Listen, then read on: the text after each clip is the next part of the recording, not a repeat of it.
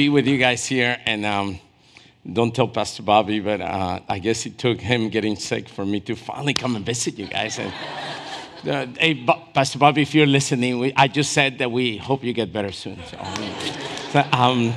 Hey, God bless you. And so it's really, really, really good to be here with you. It's a great privilege. And I want to invite you to come with me to the Gospel of John, chapter 20. I love this image of, a while ago, I got to read a book from a guy that who runs a ministry in LA. Some of you guys might have heard of him, but the ministry is called Homeboy Industries. And Homeboy Industries has been able to get a lot of gangs, around 50 gangs throughout the city of Los Angeles. And they come together and they do business together, a brand new thing. The name of the book is Tattoos of the Heart. And this morning, I love that image. I love the image of having our hearts being marked. A tattoo cannot be done real fast. It takes a while. You have to add different colors, go back, come back, gets healed. And I imagine as we think of this gospel text, that our hearts have been and they continue to be tattooed with a new world. And I love the image. A new world, really, I mean with a new hope, a way of living, which is radically different. So I would invite you to come with me to the Gospel of John, chapter 20, verses 19 through 23. 19 through 23.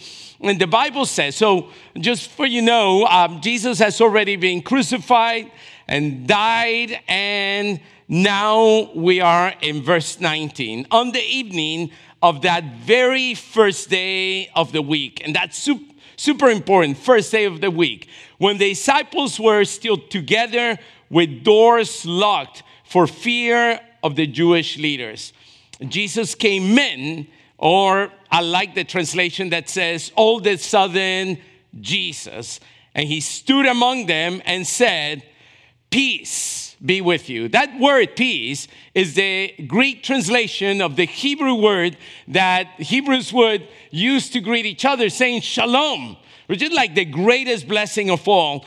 Peace be with you. And he said that after he said this, he showed them his hands and his side. And the disciples were not just happy, they were overjoyed when they saw the Lord. Did you catch that? They had been filled with fear, and now they are overjoyed. Verse 21, again, Jesus said, peace, shalom. He's repeating it twice. It's like he's got a message from heaven. Peace be all over you, like shower with peace. As the Father has sent me, now I am sending you. I love this. And with that, he breathed on them. And he said, receive the Holy Spirit. Now here's the sign of receiving the Holy Spirit. As you forgive anyone's sins, their sins are forgiven. And if you do not get to forgive them, I love how it says in the Message translation, then what are you going to do? What else can you do? It says, if you do not forgive them, they are not forgiven. Could you close your eyes with me for a moment? Oh God, your word is a gift to us. Thank you. And your Holy Spirit is our teacher. So there's nothing that I can add here that the Holy Spirit would not be doing in all of our hearts. So your word is a gift to us to guide us. Your Holy Spirit is our teacher. Father, I pray that you would give us humility to receive what you have for us today, every single one of us. And I pray that you would give us courage to obey you in whichever way your Holy Spirit speaks into our hearts. Obey you immediately. In Jesus' name we pray. Amen. Amen. Hey, I want to give you 3 words this morning. Just 3 words. The first word is the word peace. And I feel like that's important. That's huge. It changes everything. The second word, send. And the third word is forgiveness. So let's start with the word peace. The first word of a new world. as far as John is concerned, the Gospel of John is such a majestic work of art. It's a literally work of art. I mean, none of us, no humans read en masse any book from antiquity like we read the Bible. And the Gospel of John is incredibly unique, super powerful. It begins with these words, in the beginning, which is very interesting because the entire Bible in the book of Genesis begins with these words, in the beginning. And remember in creation, in Genesis chapter 1, what is the first thing that was put into creation? The Bible says that light.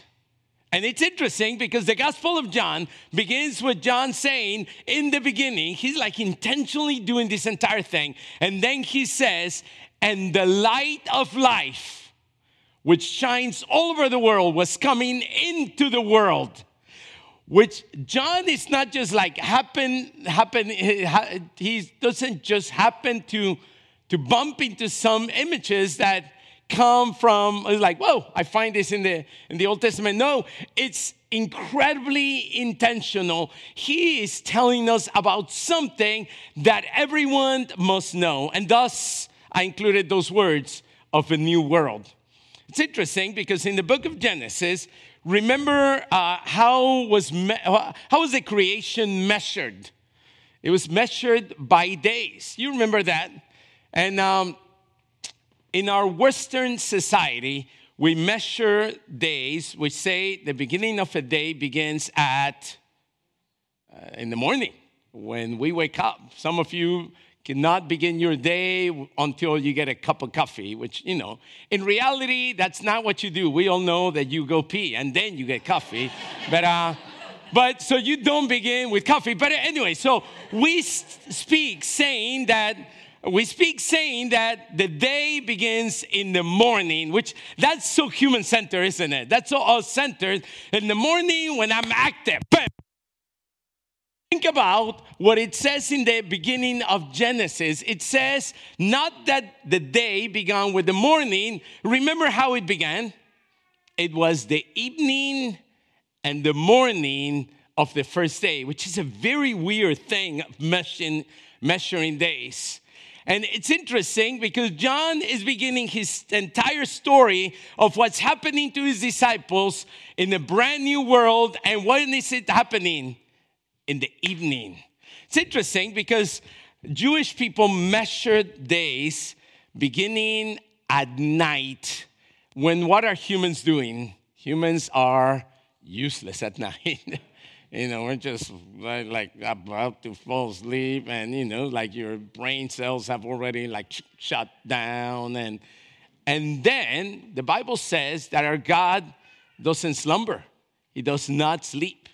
Because, how can God just sleep for Americans? It's like 12 o'clock noon on the other side of the planet, At every point is midday somewhere. When it's our night, our evening, God is active. Think about the theology behind that. The understanding that when you and I are useless, God is doing great things. He's active doing things. And when we finally wake up, we join something that has already been going in progress. Does that make sense?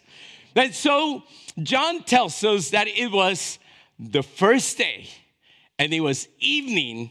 And if you were Jewish, listening intently, you would say, but that is the old creation. But John is talking about something brand new. It is the beginning of a brand new day. And it's interesting because where are the disciples? The disciples are locked in fear. And if you go back to the very first 3 chapters of the book of Genesis, we find ourselves in the 3rd chapter that we were hiding. This is our natural way of doing things. We tend to be hiding. And then in the midst of that, Jesus shows up. The word that John gives us there is the disciples on the first day of the week, in the evening, were locked in a room out of fear. The Greek word there is the word phobia. It's not like a mental, unique problem. It's the ceiling where we are all locked in this planet. Our humanity is locked in fear. And that is, John is not saying this was unique to them. John is saying this is the standard for people that don't know that there is a brand new world happening. You and I live in fear. I just turned 54, and I am loving my 50s. You guys should all try it. And it's awesome, right? I used to think when I was in my 20s, these are my significant times. But little did I know that your 50s are amazing. Now, I need to confess that when I turned 45, I thought I was moving into the end of my life. I thought, 45, I'll just slip down, like slide right into 50s and into nothingness. And I really felt like, this thing that it was like burning inside of me. It's like, I'm about to turn 50 and then there's nothing. And then I turned 50. And I don't know if you know one of our New Life pastors, his name is George Sosa. You guys know George Sosa? Pastor George Sosa is like an energetic pastor. He's a pastor of our Spanish congregation at New Life Midway, 51st and Keeler. And he's like, he's got this energetic thing that also comes with some Pentecostalism. And so Pentecostal Latino pastors say a lot the word júbilo. Have you heard that, by the way? Júbilo. So júbilo in Spanish means joy, but it's strangely related to the word jubilee, isn't it? Jubilee. Now, when I turned 50, I was still trying to find my way through the darkness. And I happened to be in a meeting where I ended up praying with George. And so George said, what would you like me to pray for you? And I said, man, I just turned 50 and I feel like I don't have a grasp of how should my life be. So he started praying and he said, God, somehow, something and another. And at some point, he lifted his hand, like so George. And like put his hand on me and he said, God, give him júbilo. And I was like, whoa. And I'm listening to that prayer and it felt like the Holy Spirit told me, I'm giving you Jubilee. I was like, Jubilee in the Bible is 49 years. You remember that? 7 weeks of 7, or 7 times 7, 49 years in which the Jewish people were meant to live life. In the ups and downs. And then on the 50th year, there would be a horn blown. Burn! The horn itself was called Jubilee. The horn is like a ram's horn. And when the ram's horn would ring all over Israel, it meant that there was a year of full beginnings. Oh, man, amazing. I don't know if you have debts. Anybody has debts? I mean, you don't have to raise your hand. We all know you do. But all debts were meant to be forgiven completely. Come on, give me a better reaction. All of your debts are completely forgiven. I mean, imagine college debts, car debts, like credit card debts or whatever. How would you feel if all of a sudden tomorrow you hear a horn and it's announced throughout the city of Chicago, absolutely any debt that you have has been forgiven? It's like, oh man. It's like, no, like literally this car is mine now. Like, what? That's amazing. Like literally my college from 20 years, I don't have to pay it anymore. Whatever it is. And other things happen in Jubilee. And I remember praying and feeling like, it's a brand new beginning. Like it's a brand new beginning. Like literally my 51st year, I felt like I was a baby of 1 year. And then 51-year-old body, I guess. Since I turned 50 at that time, there's been a great new fresh joy in my life. I am excited to live life. Anyone here who's over 50 can tell you that at some point you shed off the dumb ideas that you used to have that you thought were crucially important. And some things that are really important just feel like fresh. Like, I think I can tackle that. think I can love this way. I feel like, whatever I do, I am this guy. I'm not going to get taller or better looking. Like, I'm just this. So might as well make peace with that. Like, I'm looking at myself and like, that's me. Like, all right, that won't change. And it's interesting because at some point, I started having this recurring dream once I turned 50s that I wish I could get in a time machine and go back and meet the 20-year-old Paco. What would I tell 20-year-old Paco? And I've thought about that a lot. I've almost felt like, oh God, what would I do? And of course, you and I know that we can't do that, but we can actually literally talk to each other, older people to younger people, and in a sense say this. So I've had this kind of dream. I played it in my mind that I'm like going back and meeting 20-year-old Paco. 20-year-old Paco had just arrived in Chicago. And I was fresh new follower of Jesus, and I thought in the city of Chicago, this is amazing. I could do anything, with Frank Sinatra. If you can do it in New York, you can do it in Chicago, and you can make it anywhere. And I felt all those things, and I dreamed that I would show up and find Paco, the 50-year-old Paco coming and meeting my 20-year-old Paco. Hey, Paco, how you doing? It's like, oh, who are you? So I'm your 50-year-old version. 20-year-old Paco would say, life has been rough, I guess. I was like, shut up and listen to me. I came with an important message. And so I thought about what I would say. I wouldn't say, hang on, the Cubs will finally win at some point. I finally agreed that I think if I was to say one thing, I would echo what heaven always tells earth. When it comes, have you ever noticed in the Bible, every single time angels show up, they always open with the same thing. What do they always open with? Fear not. Now, if I was to ask you, how can you live out of so much fear? You probably would say, I'm not fearful. But to us who live in a world where we're locked with fears, it doesn't feel like we're fearful.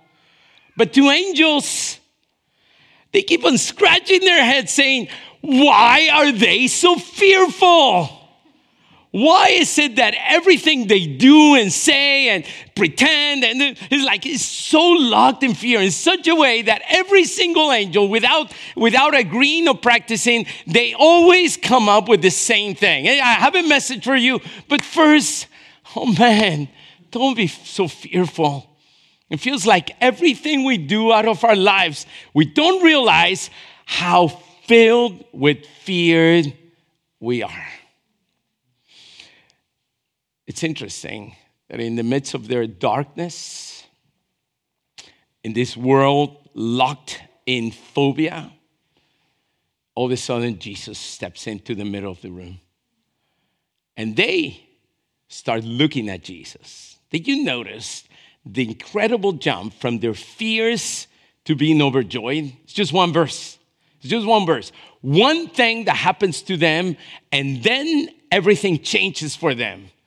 A couple verses ago, they were like locked in fear, and a couple verses later, they're going out the door, pushing the door, kicking the door, out into the world. What happened? How in the world do you defeat fear? How in the world can this new world defeat fear? It's interesting. Without noticing, they started taking their gaze away from their window. In the window, they kept on looking at sounds and noises, and it was like, are they coming for us? It's like, what's going to happen to us? And eventually, the moment that Jesus shows up in the middle of the room, they put their gaze in Jesus. Now, think about this for a second. They don't give good theological affirmations. They bring all of their doubts and all of the fears to Jesus.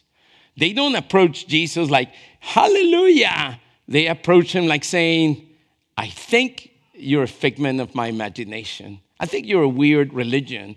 How can all other religions, it's like whatever it is, they bring all of their pain, their disappointment, and their fears, and their doubts. And that's why John tells us that he literally has to show his scars. He literally, now in the Gospel of John, it doesn't say it, but in the other Gospels, it says that they thought that he was a ghost, so that Jesus had to do something. Remember what? He had to ask for a taco. They brought him a taco. The moment he ate it, they all said, hey, ghosts can't do that. You know, we all know, of course, that if Jesus wasn't Jewish, he would have asked for a taco.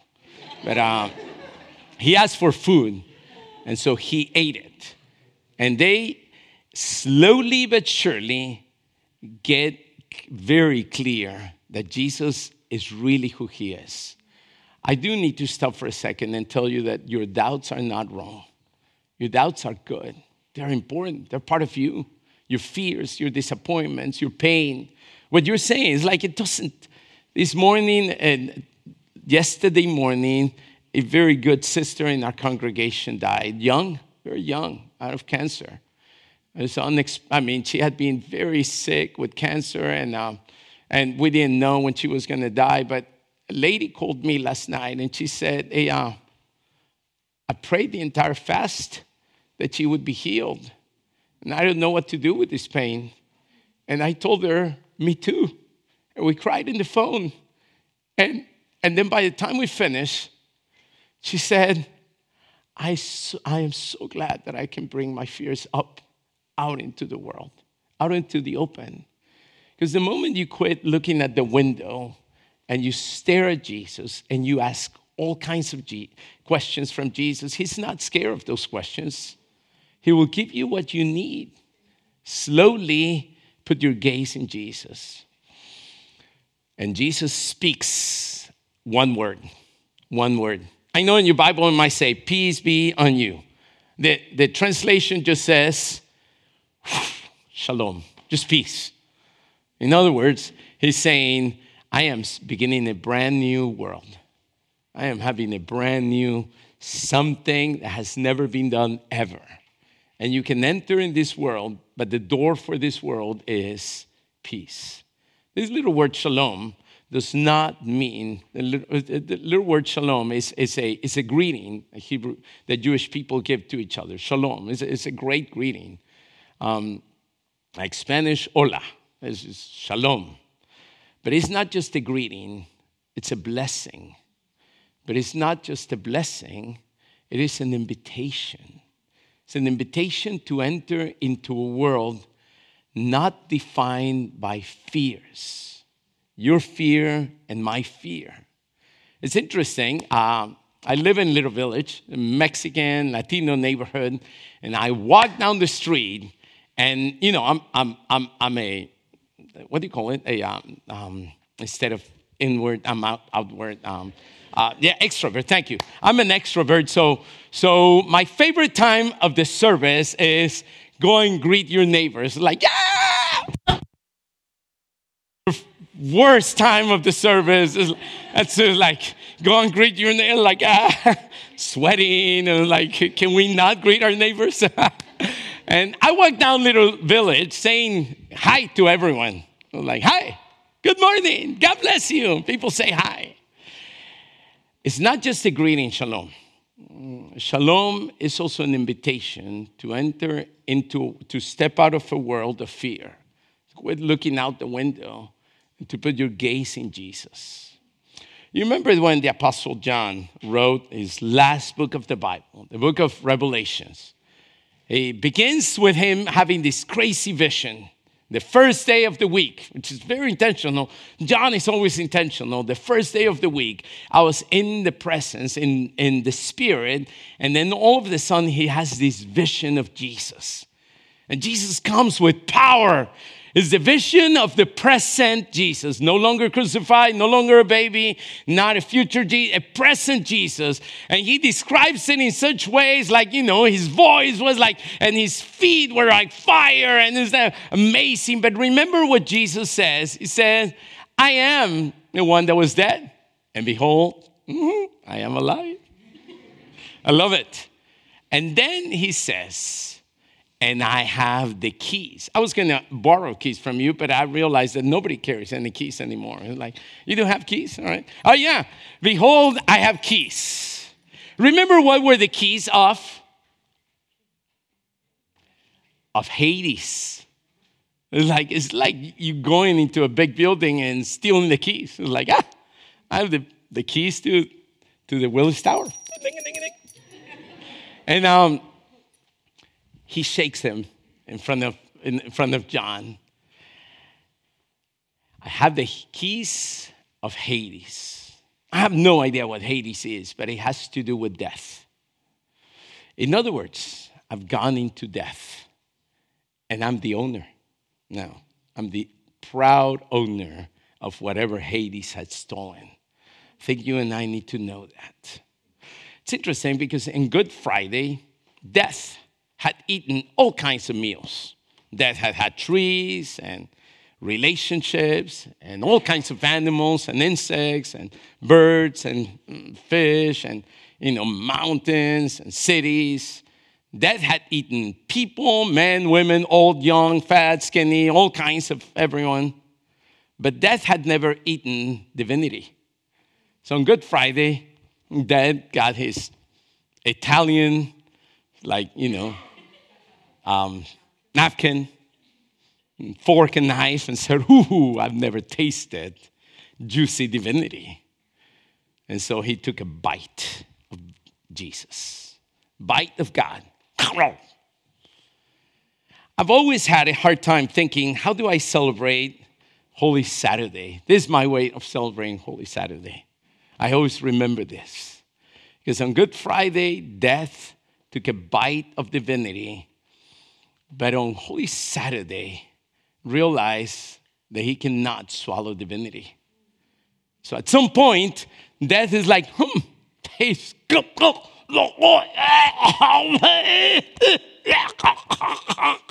I love the idea. I love the vision of death choking on divinity in such a way that he had to swallow. It's like croaks. And Resurrection Sunday, the day that Jesus shows up, the first day of the week, the evening of the first day of the week, Jesus shows up saying, I have the keys of whatever Hades has been able to do. And the way of speaking of that is peace. The moment you encounter the resurrected Jesus, you and I are marked.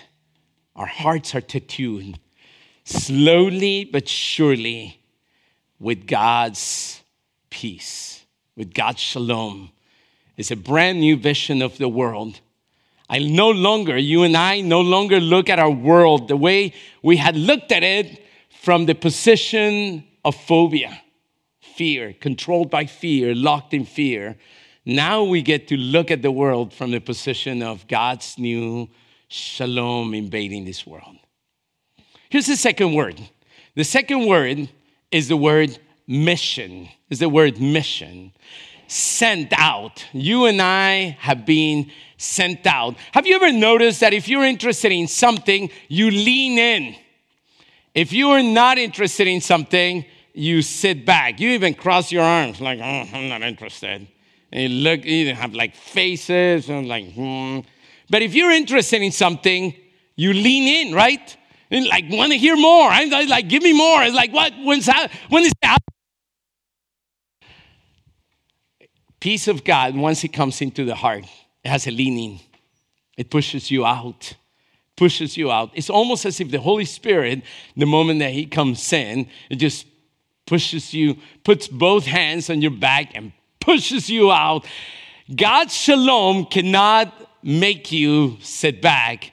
It pushes you out. It leans you in. It's interesting. When was the last time that you were shoved somewhere? You were shoved. Somebody like pushed their hands in your back. You weren't expecting it, and they shoved you in. Been thinking about that for a while. Usually it has to do with a pool. You're like standing next to a pool with something in your hand, you're in the water. I remember, I was just thinking about this. I was remembering when I was in junior high in Mexico. For some reason, our teachers thought that it was a good idea to put junior hires to dance. And so they would like organize dances. And at some point, the music's going, boom, boom, boom. And all the boys are on one side. And all the girls are on the other. And nobody's moving. And at some point, you just knew and expected it. Some, unsuspecting boy is pushed right in the middle. I remember that so clearly. And so they end up dancing. I love the Lord of the Rings. I love those movies. It's like there's like, orcs, and there's dragons, and there's wizards, and there's, all kinds of humans and horse lords and, trolls and all those kinds of things. And then there's hobbits. And hobbits do not like any adventure. Like, leave me alone. They like harvesting the ground because it's predictable. And then one day, this wizard shows up into Hobbitown, into the Shire, and tricks this unsuspecting hobbit, Bilbo, to go out into an adventure.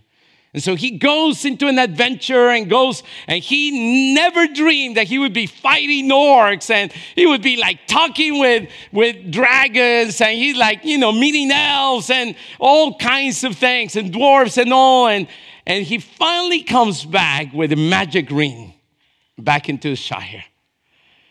And then during this time in his life, he keeps on telling stories to his nephew that he's adopted. His nephew's name is Frodo. And at some point, he says this, which Frodo never forgets. He says, this is what Uncle Bilbo used to say. And I think we have it in the screen. He says, you never know. It's a dangerous business going out your door. I love that. Dangerous business. Because if you don't keep your feet to yourself, who knows what incredible adventures you might be swept into. This little word, mission, flows out of the peace of God, a vision of shalom that pushes you out. I have no idea for the life of me, what am I doing in Chicago? Somehow, I ended up in North Carolina. I was a bitter young man in my high school years. And I met this young man who had grown up as a missionary kid in Haiti. And he had been in a motorcycle accident where he hit a truck and he lost his eye. His helmet broke, his eye came out. By the time I met him in high school, sophomore year, he had reconstruction, surgery in the side of his face. And he had a shell on the eye, which was like every night he would take it off, and it looked weird, like it was scary from movies. And he would put it back on at the beginning of it. And that kid, when he was 11 years of age, the days when I clearly began becoming a bitter kid. I didn't live with my parents anymore. It's a long story. He had that accident, and at some point as a young 11-year-old kid, he decided I could hate God for what happened to me, or I could thank him because I have my life back. I can live. Just talked to him last week. His oldest daughter's getting married. Super excited. Became my very first friend, the oldest friend I have in America. He never preached at me. He always just told me about Jesus. Uninvited, he just said, hey, this morning I talked to Jesus about the problem that you have. I was like, I never met anyone my age that talked to Jesus, talked to God in such a way that his life filled with peace just attracted me. Whatever that thing you have, I want. And at some point, I stepped out of the door and I was swept in the thing that I would never go back. I would do it all over again. With failures and pain and sorrow and tears, the joys, the excitement, the love of God, just like Hannah was speaking to us this morning, has entered into this cold heart. My broken relationship with my dad has been made new. I love that guy. Man, I just feel like I would never want to do anything else other than walking with Jesus, because the peace of God, once shalom enters and captures your imagination and washes away the phobia and the fear in that world, it moves you out of faith into a brand new world. On mission, going out into the world, loving neighbors, seeking how can we help? There's immigrants in our city. How can we problems in our city? Instead of running away, how can we run towards them? I love that. I could never do it. Hey, listen, I am a coward by nature. But by God's grace, my faith, this faith that comes into me that is not mine, makes me courageous to run into places instead of running out of places, which I would naturally do. This is a third word. The third word is the word forgiveness. The Bible tells us that Jesus then looked at his disciples and he breathed on them. Like, wow, that's crazy, isn't it? Like, I'm going to give an altar call so people can come and I'll breathe on you. I'm just kidding. It's like, oh, I did brush my teeth after coffee. So he breathed on his disciples. It's interesting. The breath of God was that thing that happened in the very beginning of creation. You guys remember that? When we were like dirt, and like, wasn't that awesome? You guys remember that? That was like awesome dirt and like humans, and then he breathed on us. It was like, what? Animated souls, living out souls, breathing. I always imagine this. It's like, you and I have to breathe in, breathe out. I imagine that the breath of God is still like we're connected as humans. And then at some point we lose the rhythm and we lose our hearts. And that's just my imagination. But Jesus comes back and he breathes and he starts the cycle again in such a way that now we breathe in and out. And Jesus ends up saying crazy things. Whoever believes in me will never die.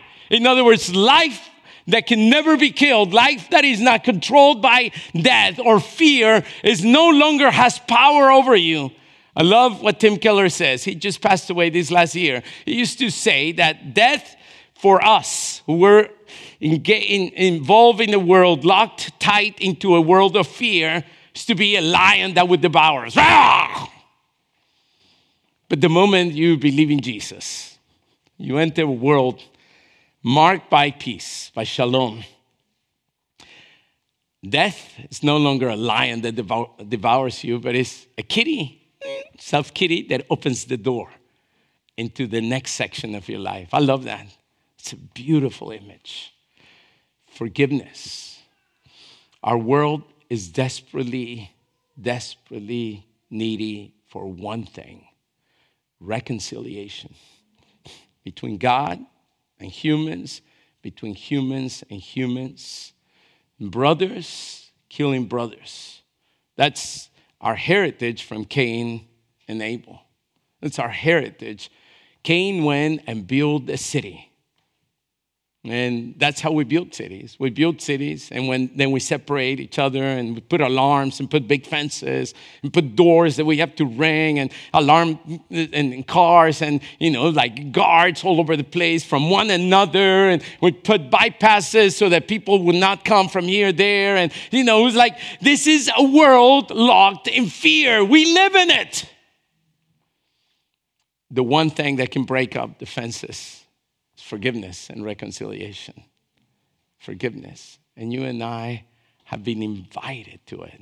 In fact, those who encountered the resurrected Jesus, the very first day of the week, at the evening of the first day of the week, even controlled by our fears, and we encounter Jesus, our hearts begin to be tattooed with his peace, with his mission. And that mission is forgiveness. Bring this reconciliation into the entire world, into all of my friends, all my family. Treat enemies with love. We're coming into an election season. If you're a Republican and you hate Democrats, that's not Jesus' thing. If you're a Democrat and you hate Republicans, that's not Jesus' thing. If you are marked by Jesus' new peace, controlling your heart, then you have been given a mission. Find your enemy and pray for him. Don't pray curses. This is what Jesus says. Pray for them. And then he says, and not only pray for them, but bless them. In other words, he's meaning don't pray curses on your enemy. Bless them. And then he says, just in order to be very clear, love your enemies. Love your enemies in such a way that you turn enemies into friends. And this is a powerful calling that does not flow naturally out of us. It's a powerful calling that flows out of the resurrected Jesus who has destroyed death. Amen? And his peace has come into our hearts and it pushes us out in order to seek the craziest enemies and reconcile them. And it's a powerful thing. Many years ago when I became a pastor, I had just become a pastor, and we live in a community where you can tell is demonic because one side of the neighborhood and the other side of the neighborhood, they hate each other in such a way that they kill each other. But it's a crazy demonic thing because there's no kids, any random kids on two sides of the gangs of our neighborhood that they have the most in common with each other than anywhere else in the city.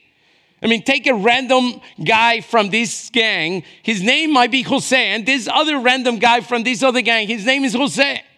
It might be that they like the same food. They like the same music. They might even come from the same town in Mexico. The only thing that makes them enemies is that they live in two different sides of the neighborhood. Doesn't that blow your mind away? Doesn't that shows us that we live in a world that is crazily out of control with fear? When I started pastoring, just a few years into it, one guy on this side of the neighborhood was killed by this other side of the neighborhood, someone there. And so somebody in our church came over and said, hey, can you do a vigil outside his house? A vigil in our community means just go and pray where the young man was killed, which happened to be right outside his house. He was right on the doorsteps of his house. And so said, I guess I'm a pastor. I guess I can pray, So, yeah, I'll go and pray. So my expectation was that I was going to show up. His family was going to be there, and I would console them and pray with them. And pray Psalm 23rd. It's a good psalm to pray. And so anyways, so I got ready and I started walking as just a few blocks from my house. And as I'm like turning the corner, I'm seeing like all these other young men and women just going that same way. And so I started like naturally thinking, I wonder what's happening that way. And so I got to the house and they were all there. It's like good 50, 60 young men and women. So I went to the guy that had it, told me, hey, can you come and pray? And so I went and asked him, hey, so what's happening? And he said, you are happening. I mean, you're like praying, you remember, it's like, oh.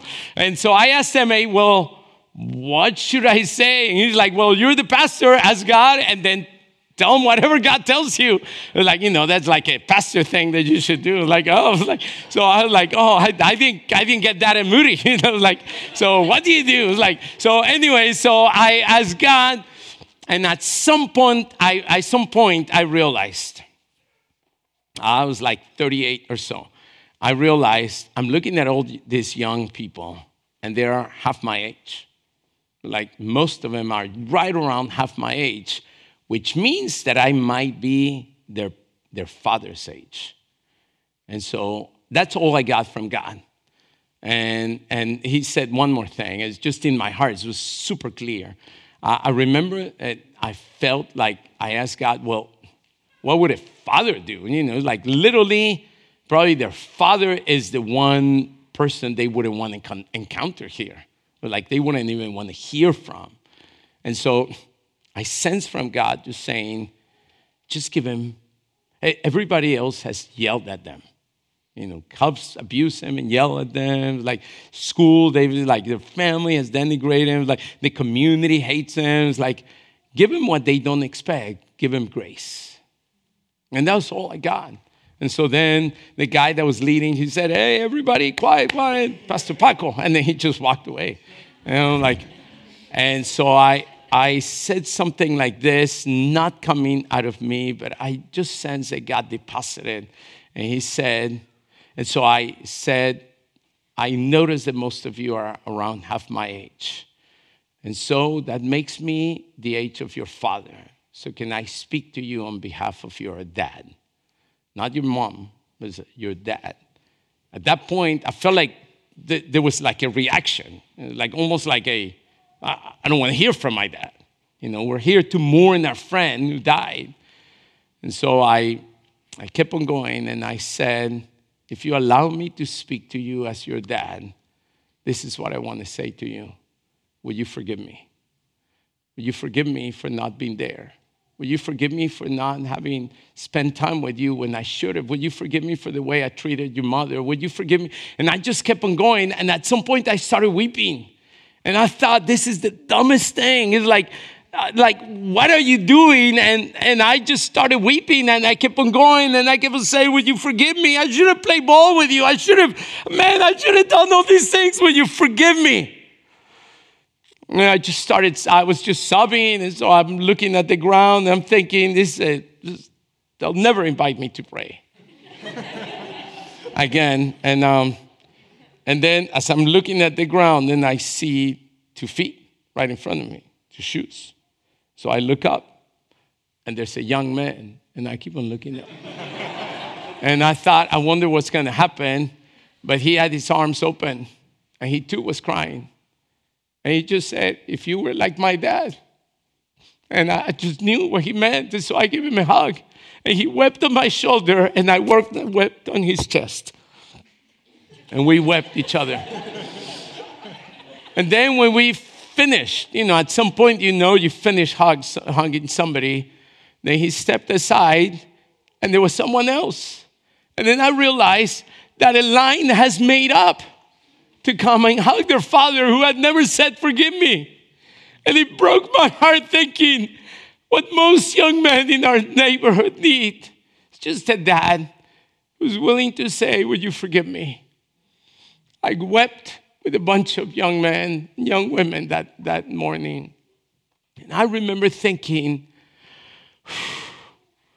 the peace of God comes into our world, pushes us out. And this is exactly what we all should be doing. Passing on the forgiveness of God into the world. Here's what the church is, I believe. I believe that the church, if you can go to the next slide, I believe that the church is the people of God. I love that image, by the way. That's right at the arch. Can you go to the next one? The church is a people who have been marked by Jesus' peace. Next. Leaning out. I love that. Leaning out because they just can't hold in. And then finally, with a fire to spread God's reconciliation everywhere.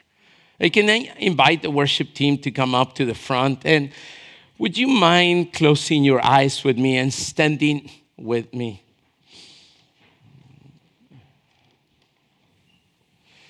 Lord Jesus, we confess that we live in a world filled with fear. Filled with this thing that is in us that we never wanted, but it's part of us. Just like the disciples, phobia are all over. Not just around us, but inside of us. And then you step into our world. This morning, you're stepping into our world once more. And you're speaking these words that are completely unexpected. And your word is peace, shalom. And it's meant to shower us, soak us in from top to bottom, from all our past, all our present, all our future, filled with peace. And that peace is meant to be pushed, to push us out into our world. The city of Chicago, all of our friends, our neighbors, co-workers, relationships. Seeking your forgiveness into our world.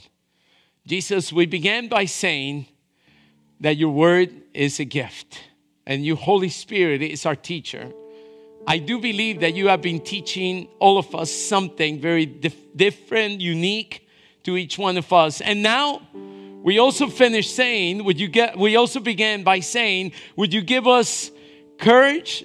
Would you give us humility to receive what you have for us today? And then we finished by saying, would you give us courage to obey you immediately? So whatever you are meaning to do in our hearts now, I pray that you would push us, shove us out into doing whatever you have spoken to us. In Jesus' name we pray. Amen. Amen.